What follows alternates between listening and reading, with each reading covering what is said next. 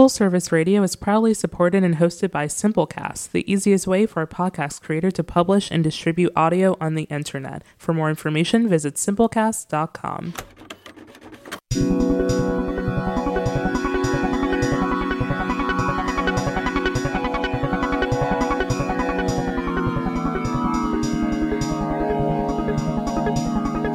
You're tuned into Full Service Radio. Full Service Radio. Full Service. Full Service. Full Service. Full Service Radio.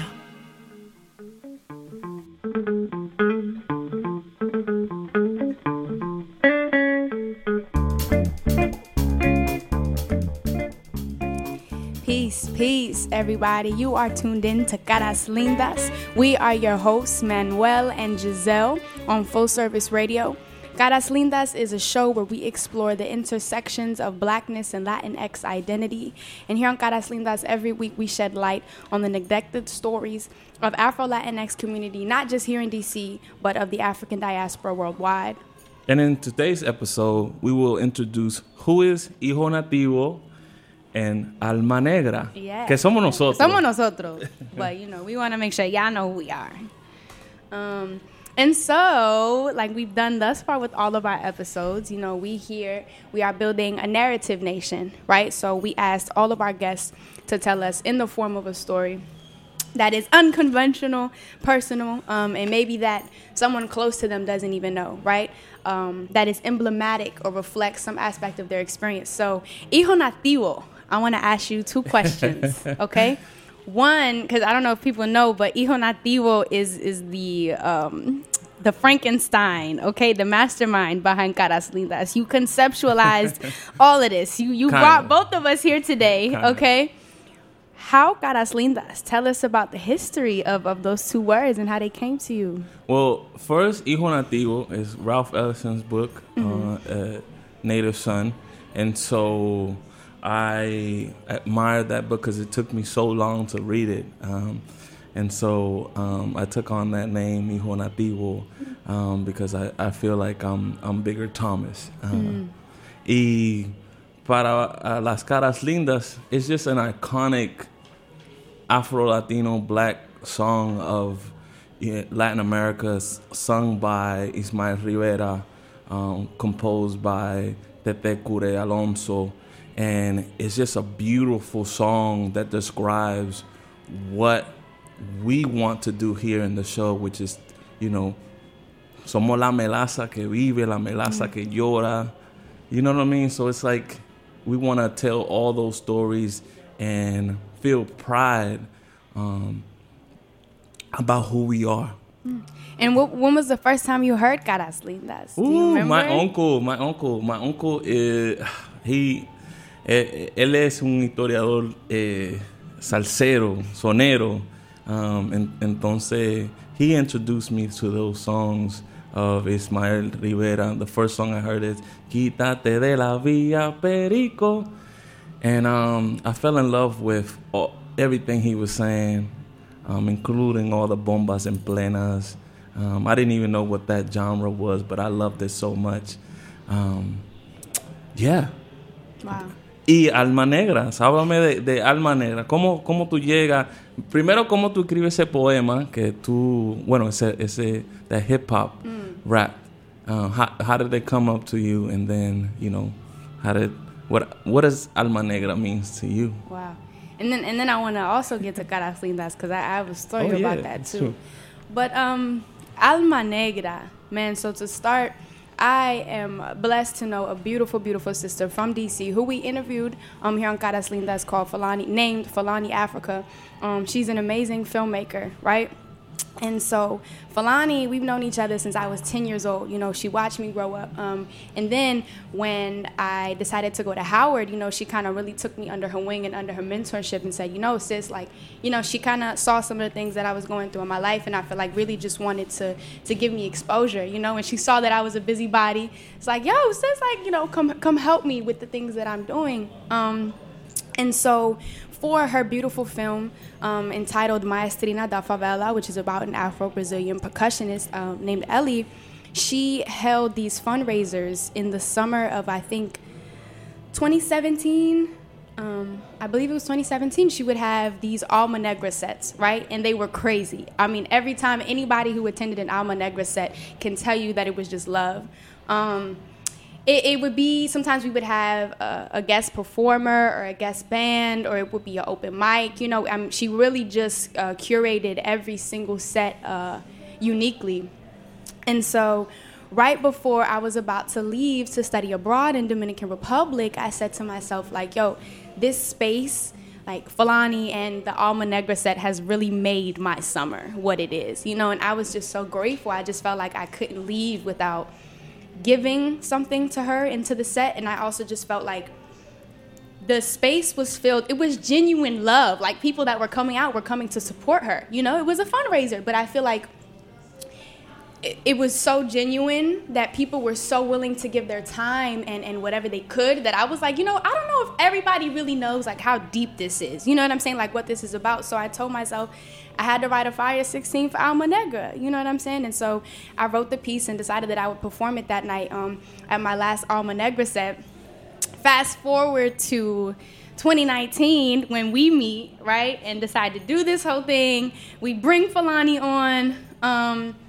And we talked about it a little bit on that episode, but after that, you know, I was like, you know, I'm going to share the rap today. Like, it's only right.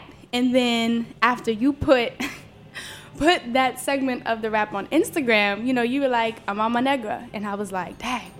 Well, I guess, I mean, Alma Negra means black soul in Spanish and in Portuguese. So even just thinking about the work that I want to do in myself as an artist, it's like, as an artist, as an organizer, as a person, it's all about uplifting the black soul, you know, our collective black spirit and who we are as black people. So I was like, dang, like, I got to do it. If Mandy's saying it, if Fulani's saying it fits me, you know, if it really does fit and feel like me, then I got to do it, you know. And with Caras Lindas, woo! So Caras Lindas, again, that song is by Ismael Rivera, El Sonero Mayor, who my father is an incredible musician, hip-hop artist, DJ, like, does everything. You know, my whole family come from people that dance and really live and breathe salsa, reggae, like, all of it. You know what I'm saying? Everything that is black music from anywhere, we know about it. You know what I'm saying? So I grew up listening to the song and singing it, you know. Las caras lindas de mi gente negra son un desfile de melaza en flor. Like, that was all the time, every Saturday, every Sunday. You know what I'm saying?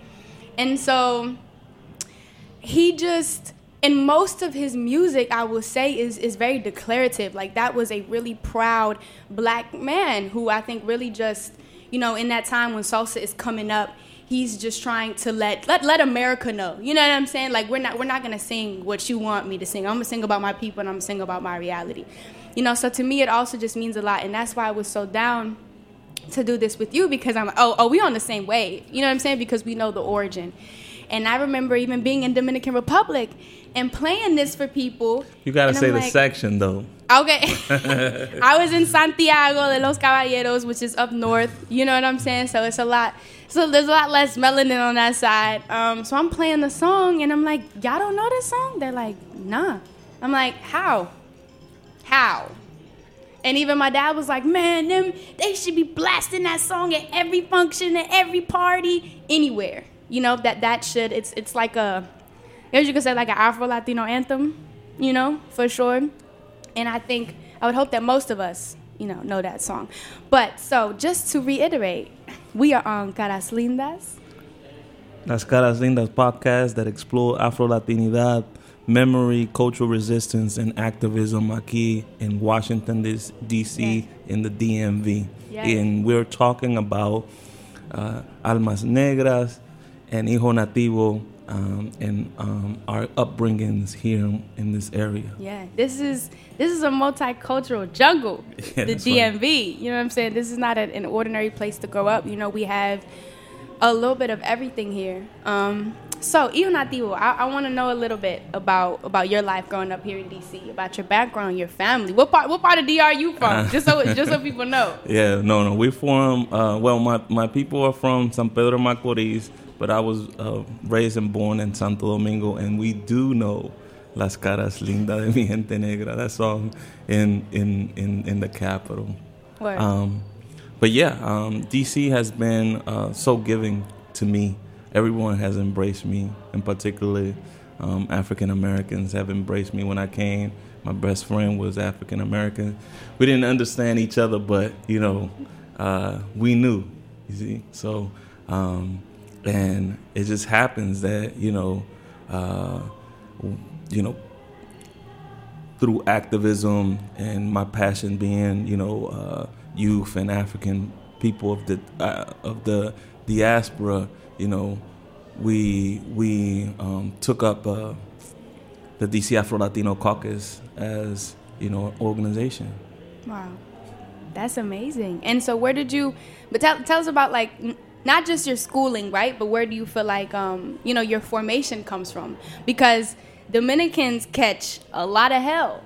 You know what I'm saying? For not, you got, y'all can't see us, maybe you can, but Manny has Las Vidas Negras Importan on his shirt, okay? So he's very, very clear, solid dude. What do you feel like is the difference between you and other Dominicans who are not trying to hear that we African, they not trying to hear none of that? Well, I just think I'm open-minded about, where I'm from and the people that I see. Dominicans are African-centered anyways. Some might deny that they are African, but we are African-centered people. There's customs, there's foods. Pero for me, I just wear it all out because at an early age, I was kind of denied that aspect of me, and so I just went really hard. So very young, I see you have the afro, the big afro, so I had the big afro. I see the big afro that you have, and I had that big afro, and I just have people denied that Africanness from me, and so I just went even harder and made sure that people that this is not a game that it's not a fad, it's not a trend for me, it's something serious. I'm African committed, I'm African loyal. Wow. Háblame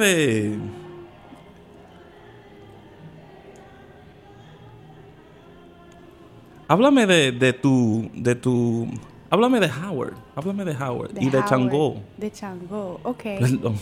Well, I'll start with, I guess, my background and how, I kind of came up and how I even got to Howard, man, because it's been a very interesting journey. It hasn't been linear. I wasn't one of those people who I want to go to Howard my whole life, you know what I'm saying? Or even, I knew what Howard was, and I knew what a historically black college and university was. One of my many beautiful mothers, she took me on a tour of Howard's campus in the 8th grade. Okay, I started really, really early. But essentially, so I'm born in Silver Spring, Maryland. I was born in Holy Cross Hospital. Yes, I was. I'm a Maryland Bama, all the way, the M of the DMV. But my family, my father is Afro-Colombian, whole family. I got about 8 tias that live here in the U.S., hella cousins, you know what I'm saying? Our family is huge. And my mother, she's born here in America, but she is half Dominican and half Honduran / El Salvadorian, because my grandmother's born in Honduras, you know what I'm saying, but raised in El Salvador. So culture, but black from all of them places, you know what I'm saying? So coming up, it was just very interesting because, like I said, in a few episodes back, we didn't have the term Afro-Latino, and I think my father left Colombia right when, you could say the Black Power movement there was kind of coming up and surging, right? Around the time of Ley 70, Cimarron, all these different organizations that are coming up and really educating the people on our history, you know what I'm saying? Because we didn't have access to that prior.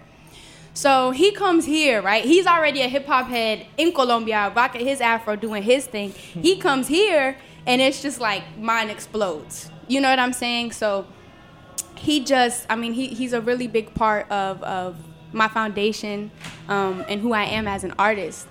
And what was I going to say? I feel your father. My father. How your father influenced? So many things. Influenced me greatly, But I actually think it's time for a break. We're going to take a quick break, y'all. Thank you guys so much for tuning in to Caras Lindas right? And we'll be right back. We'll be back. We'll be back.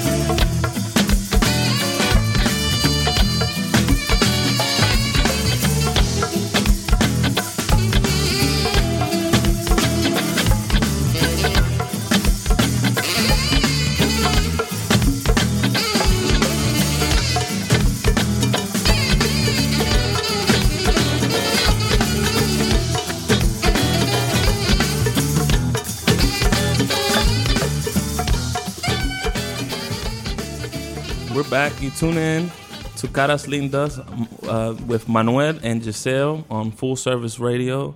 This show is about Hijo Nativo and Almas Negras. Every week we shed light on the neglected stories of Afro-Latinx community in D.C. and worldwide. We're talking about mainly about ourselves to introduce to folks, you know, who we are, because we're gonna have a lot of guests, but we gotta make sure that folks know, you know, who's Alma Negra and who's Hijo Nativo. But talk to me about your experience with Lift Every Voice, because I used to sing it in elementary school. But you have a special story about Lift Every Voice, because we want to talk about, you know, music and how that influenced, you know, how we look at ourselves. Yeah. And I asked, y'all bear with us, because me and Manny, I mean, we have so many stories. Yeah. We have so much to say, so we're just, you know, we kind of all over the place. Bear with us. We appreciate y'all. So when I was in elementary school, so I'm born and raised in PG, well, not born, but raised in PG County, right? But after first grade, my dad was like, nope, we're not doing this. You know, I was too hyperactive. I was just I was one of the bad kids, you know? So he was like, we gotta get you elsewhere. Because I think he felt like at the time PG wasn't a standard. It was, you know, really all just perspective. But so I'm in Montgomery County schools. Because of that, I get to go to this magnet program where they're like teaching me about humanities, you know what I'm saying, and arts and different, you know, expressions and things like that. So, but back in elementary school, I remember I was in like this gifted and talented program where they would take us like outside of our classrooms for like an hour to help us, you know, I don't know, learn something additional to the material we were learning in class. And I remember my teacher showing us a video of this beautiful black woman with a fro in front of this, on this stage in front of like thousands of people at a rally, sing, lift every voice and sing. And it was just quite, like, it was just earth-shattering. I mean, like, I'm sitting here in 4th grade, just like goo gaga, like I hadn't seen anything like it in my life. And fast forward to 6th grade, they give us a project where we have to create like a CD, you know, kind of like a compilation of songs that mean something to us, and that we feel like are symbolic of our lives. And I found it, and one of the songs on my list was Lift Every Voice and Sing, the Black National Anthem. And that to me meant a lot, because I just feel like I told you, since we didn't have the term Afro-Latino growing up, and I didn't understand, you know, nobody's explaining to kids in elementary or middle school what the transatlantic slave trade is. Nobody's explaining to us, you know, how we are being separated all across this, you know, how we are literally being brainwashed, you know what I'm saying, and stripped of our identity on a global level. So I know that my family's black, but I'm confused because I speak Spanish, you know, we eat like, there are these similarities, but there's clearly a difference because I'm treated differently and people see me differently. So what is going on? So I think nowadays where black culture is being appropriated, you know, on a really large scale, and you have a lot of Afro-Latinos who are, you know, kind of picking picking and choosing, like that's a whole nother conversation. But so I think I had to reflect and ask myself, like, how long I've been black? How long have I been talking this stuff? And, going back and finding that, it was like, oh, okay, like, reset, like, I'm good. You know what I'm saying? Because it for me as a child to see that and be like, yo, that's my people. That's my story. I'm born in this country. You know what I'm saying? And I mean, that's something that I even want to get more into is terminology, because I consider myself an African American. I consider myself a black woman first and foremost. I consider myself an Afro-Latina, but it's like and not wanting to box myself in because I don't care what they want to call me, but it's like, so that's a thing. You are what you call yourself. I am what I call myself, yeah. And so I remember getting to Howard and seeing people having to learn Lift Every Voice and Sing. I'm like, how did I not know the Black National Anthem? Meanwhile, I know not just the first verse, honey, but the second verse. You know what I'm saying? And not to say that makes anybody more or less black because, not everybody's given that privilege. And I know you talked about how growing up, you had to sing that in school. For us, no, sir. Yeah. Not at all. I learned it that one time in 4th grade and never forgot it. Raymond Elementary, Garnett Patterson on U Street. Wow. Those were the places we sang that song hard. All black teachers, all black music teachers in particular, because you have to understand when we in these spaces, the music teachers, the art teachers are black. And they really they told us, you got to sing this song. Yeah, so Manny, talk to me about your work. Like, I know we're all over the place. I'm like, wait, I want to get this in.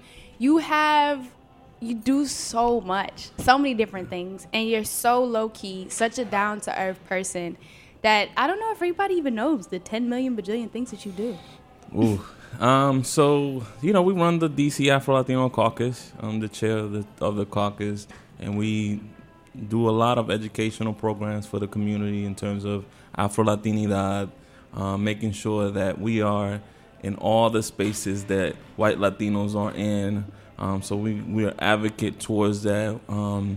And we try to educate ourselves and empower ourselves to be braver, to comfort us, to, talk about our traumas, you know what I'm saying? But also, heal, because that's important. So that's Afro-Latino Caucus. And we do this Caras Lindas podcast, which is, trying to bring those stories, the educational programs that we do with DC Afro-Latino Caucus, try to bring this into this medium called podcasting. And so we bring folks here so that we share their stories. That's the most important part of this podcast, that, we share each other's stories and talk about our commonalities and maybe our differences, but know that, we come from the Americas, this hemisphere is the Americas, and we have more similar things than differences, and trying to, have that kinship, that you're my cousin and you are my cousin, you know what I'm saying, and trying to educate ourselves and not be so rigid into thinking about like language, you know what I mean, like, the colonizer language, and think about like what we do share. Yeah. So that's DC Afro-Latino and the podcast, but there's more. But talk to me about Chango and, what's the initiative with the Timbuktu School. Timbuktu, yes. So this year, I studied abroad in Colombia, spring of 2019, from January to June, man. I got to do an Afro-Colombian centered program, you know what I'm saying, where most of my courses were like crime and justice, ethnicity, identity, like territorial conflicts, just really kind of understanding and dissecting what is the situation of Afro-Colombians. And man, we need an entire, I don't even know how many episodes, a lecture series on that, because what is happening to our people in Colombia is serious. It is a serious, like, human rights issue. Like, it's a state of emergency, quite frankly. And I think something that I've been struggling with, is really figuring out how to bring more attention to that, right? With what I do know and the resources that I do have. And so while I was there, the former president of Shango, which is the Afro-Latinx Cultural Society at Howard, she reached out to me and said, yo, because we had been friends, we had known each other from Howard. She reaches out to me and is like, yo, do you want to do this when you come back? And I'm like, sure. But while I was over there, I had the privilege of working with this amazing group of youth. So one of the best public universities in Colombia is in Cali, where my family is from. It's called Univalle. And there is a collective called CADUVE, which stands for Colectivo Afrodescendiente Pro Derechos Humanos Bencos Vive, which is a mouthload. But it looks cool, CADUVE. You just say that once. Their gear is fly. They whole setup, like, they are not just fly, they are official. And, I mean, you will be amazed to see. It's all college students. I mean, they run the scholarships for all the black youth at the university. They have a Saturday school. Every Saturday at 8 a.m., I was in that joint teaching English. You know what I'm saying? I was the advanced English instructor because I was a native speaker. And what's dope about the setup is that it's open to all community members. Like, I'm telling you, I had students from ages 10 to, like, there was a 70-year-old blind man, you know what I'm saying, who was there and had, I think it was his nephew with him to, kind of help him through the class. But amazing. Just amazing work, really trying to bring access to the community. It was free, by the way. And then they would also have, like, empowerment lectures. So, and you go in their office, and it's Malcolm X. You know what I'm saying? It's Nanny from Jamaica. It's Stokely. It's, like, Steve Biko. Like, the whole setup. It blew my mind. You know what I'm saying? To see the people that they had on it. Like, their knowledge. Like, they telling me, like, have you read Race, Class, and Gender by Angela Davis? I'm like, damn, I haven't. Like, I can't say that I have. You know what I'm saying? And, just got super inspired. So fast forward to now, I'm back at Howard and working with them. They telling me, like, yo, we want to, despite me telling them that Howard is not an oasis, right? Mm-hmm. Like, Howard has its issues. It has its issues. Still, they are very, very eager to get the experience at a historically black college university, because that's something unique that black people have here in this country. You know what I'm saying? We don't have that elsewhere.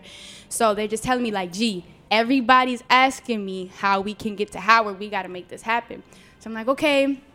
So we've kind of been in that process, and it's been interesting, kind of feeling like we need resources, you know what I'm saying? We need funding to be able to fly them out, to then have, the certain setup, and you would expect it to be a lot easier. But we are working, and thankfully, certain opportunities have presented themselves recently that I really feel like are going to be able to help us push this forward. Because even my friends over there, they're like, we don't want, like, Howard is cool, but we want to go to Africa. We just want to make that very clear. You know what I'm saying? So just how we can build essentially like a network for black youth to help them study abroad all over the place, creating kind of like a traveling classroom, where we just get to really know each other and work and just build, because it's so necessary. And like you said, language is... It's a barrier that we're working on, but they're taking English classes, people over here are learning, so... I just want to remind folks that you're listening to Caras Lindas podcast. We explore blackness in Latin America and in the DMV, and we're talking about Almas Negras and Hijo Nativo, the two co-hosts here. And I just want to ask folks, if you want to help bring black youth, please contact us at Caras Lindas Everything, so that we can make that happen, so that we can bring those young people, those black people here to Howard. Talk to us about, because you touched it a little bit about what's happening in Colombia, but what's happening to black and indigenous folks that are organizing over there and that are being killed intentionally? In the first 10 days of 2020 alone, 10 human rights activists were murdered in Colombia. And, the numbers are just, since I really became aware of the issue, there have been hundreds, 700, 800, like hundreds of activists are murdered in Colombia every month, all the time. Like, because there are a lot of Afro-Colombians that live on the Pacific Coast, right? And on the Pacific Coast, to say that it's a rich region, interestingly enough, right, in Colombia, there's kind of this dynamic or this stigmatization of the Pacific Coast as being poor, as, being destitute, as and being black, right? Like, those things are equated. But the Pacific Coast is not poor. It is very rich. It's rich in minerals. It's rich in resources, gold, food. You could plant anything and it'll grow. There's rivers, like different unique types of limber. I want to say limber, Metal. but mark metal. You know what I'm saying? All of these different things. The Pacific Coast is not poor.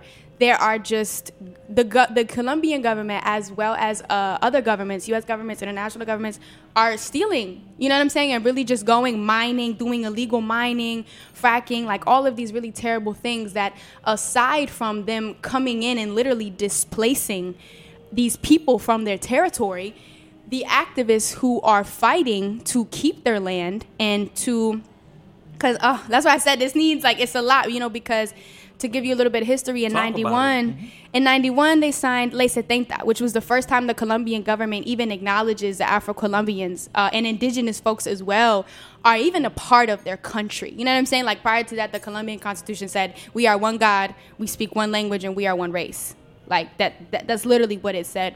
So you get this black power, and to make it very clear that you have people like Manuel Zapata Olivella and Diego Cordova, I'm sorry, who have been working since the 40s, declaring, we are here, we are black, we are proud, you can't do this to us. You know what I'm saying? But in 91, there's kind of just this resurgence of a movement, and they create what's called consejos comunitarios that's on paper supposed to give black people more control of the territory, and says that you can't build, there are certain things that you cannot do on their land without their permission. But so then what can I do? I can murder you. I don't value your life. And that is, you know, Black Lives Matter. They don't matter here in the U.S. to certain people, and they don't matter abroad to certain people. You know what I'm saying? And so it's very systematic. It's very intentional, and it's just wild. I mean, like, the layers are ridiculous. And it's, you know, it's not just the activists, it's the children. You know what I'm saying? Like, on the Pacific Coast, their access to clean, like, to basic necessities, they don't have. To basic education, they don't have.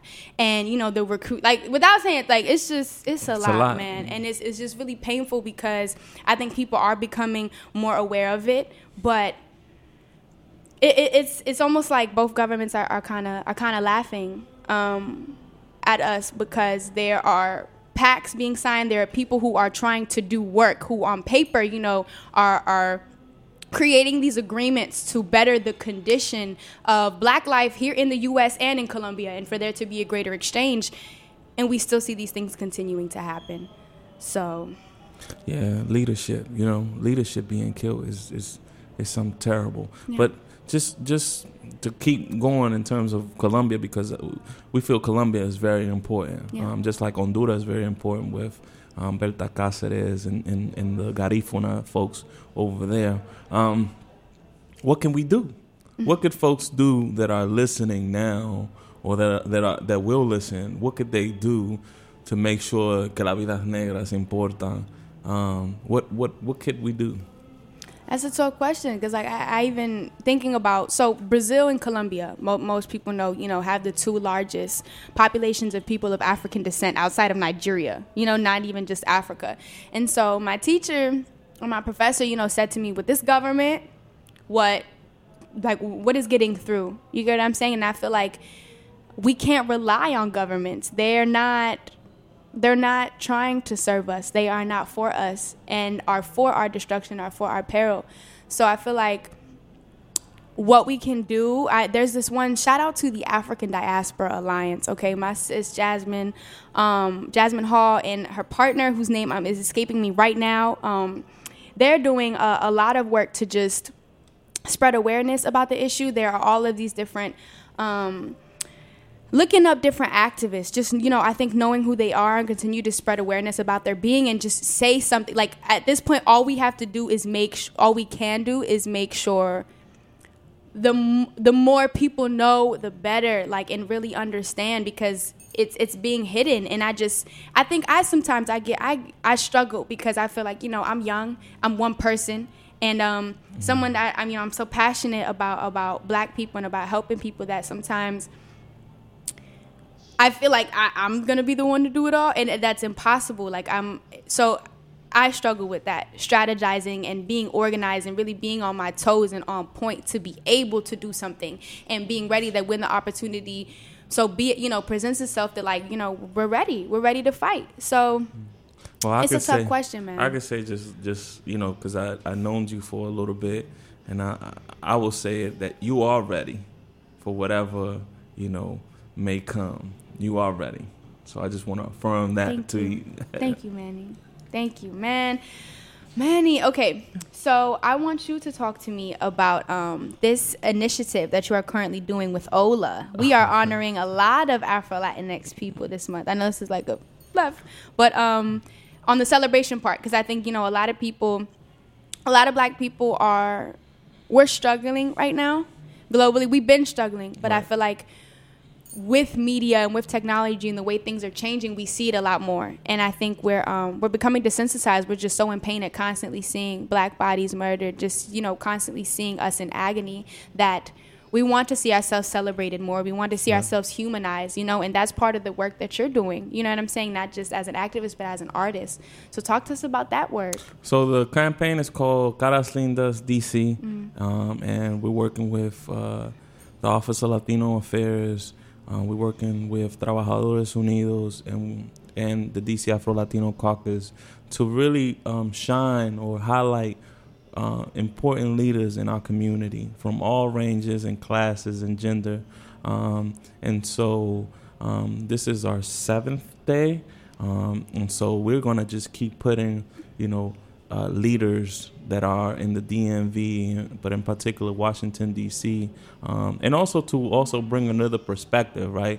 So we always talk about, Martin Luther King, we always talk about Malcolm X, but we should also be celebrating folks that are living, folks that, do the day-to-day things, and celebrate them for, being Black and, just helping out folks on a regular basis. So that's bringing visibility and bringing those stories forward to, white Latinos and just the mainstream, So. And what do you feel like? I mean, I feel like it kind of bleeds, through everything that we talk about. Exactly. But what right now do you feel like is motivating you the most to continue this work and to juggle all of these things at once? And also, what project are you looking forward to most in 2020? Wow. Well, let's answer the most. The project that I'm looking forward the most is the DC Afro-Latino Festival, and trying to organize and coordinate and build that. So again, if you want to help with that, please get at us at Las Caras Lindas on everything. Caras Lindas podcast on everything. We want to celebrate all different Afro descendants with music. We're trying to build Afro-Latino curriculum so that possibly the K-9 charter schools and public schools can celebrate along with the festivals, so that we can get our babies to really understand who these, pioneers, these leaders in our communities that really have done so much for us. And so we want to build a curriculum so that they can see that it reflects who they are. Because usually you were talking about, and I'll go back to why I'm talking about this, but you were talking about in elementary, you didn't feel like people, or you were nada. Yeah, you know what I'm saying? So that is also what motivates me, because we know that there are Black Latino babies that are growing up, and they might not be seeing, their teachers that look like them, their baseball, coach that don't look like them, their soccer players that don't look like them, but there are, Afro-Latinos and Black Latinos and just people from the African diaspora that do look like them, and we need to put it in the forefront so that, our black babies can see them, you know, and feel comfortable in saying that they black and Latino, or just black, you know what I'm saying? When we talk about Afro-Latinidad, we talking about black people. Black comes first. Yeah, so so that initiative, the DC Afro Latino Festival, we really wanted to happen with lots of music, lots of discussions about, and it all will happen, or hopefully will happen, in September, during Hispanic Heritage Month, just to also give it another twist on what Latinidad is supposed to be about, which is multiple, you know, why don't we include indigenous folks in Latinidad? Why don't we include black folks in Latinidad? There's always, you know, white Latinos always in the front, and we gotta get away from that. So yeah, that's a project that I'm. What about yourself? What are you looking for in this 2020? In 2020, I am definitely most looking forward to organizing to like really get this program off the ground. You know what I'm saying? And really just give my brothers and sisters in Colombia and also I want to focus like first, you know, by doing a pilot and just bringing, you know, this group of students. But I'm thinking bigger, you know what I'm saying? Like Timbuktu. Oh, that's another thing I forgot to mention. It's called Timbuktu. Like they named it that. They know what Timbuktu was and that it was the first university in the world. You know what I'm saying? They know how hard Timbuktu was, and that's how they see themselves and how they see their work. So we want to take Timbuktu HU or just Timbuktu globally. You know what I'm saying? So that's something that I really, really look forward to pouring my all into in 2020. And doing more art, rapping more, singing more, writing more, doing more spoken word, just, you know, collaborating a lot more, because there are so many amazing black people doing work. And I just feel like, you know, in terms of, you know, why people should care about what we're talking about or even any of this is because we are a collective black spirit, a collective black soul, you know, una alma negra. And what is it? I'm forgetting the saying right now, you know, but together we're stronger. We will always be, you know what I'm saying? And if we all united everywhere and really, you know, just tapped into our collective power, we would be unstoppable. We really would. So this has been an episode of Caras Lindas, man, on Full Service Radio, live from the Lion Hotel in Adams Morgan in Washington, D.C. We want to thank y'all so much for tuning in. Please visit lascaraslindaspodcast.com to learn more about our shows. Talk to us online at Caras Lindas Podcast on Instagram and Facebook. Listen and download to this show wherever you listen to your podcast by sharing for Full Service Radio. Thank you for listening, y'all. And thank you. Peace. Peace. Be blessed.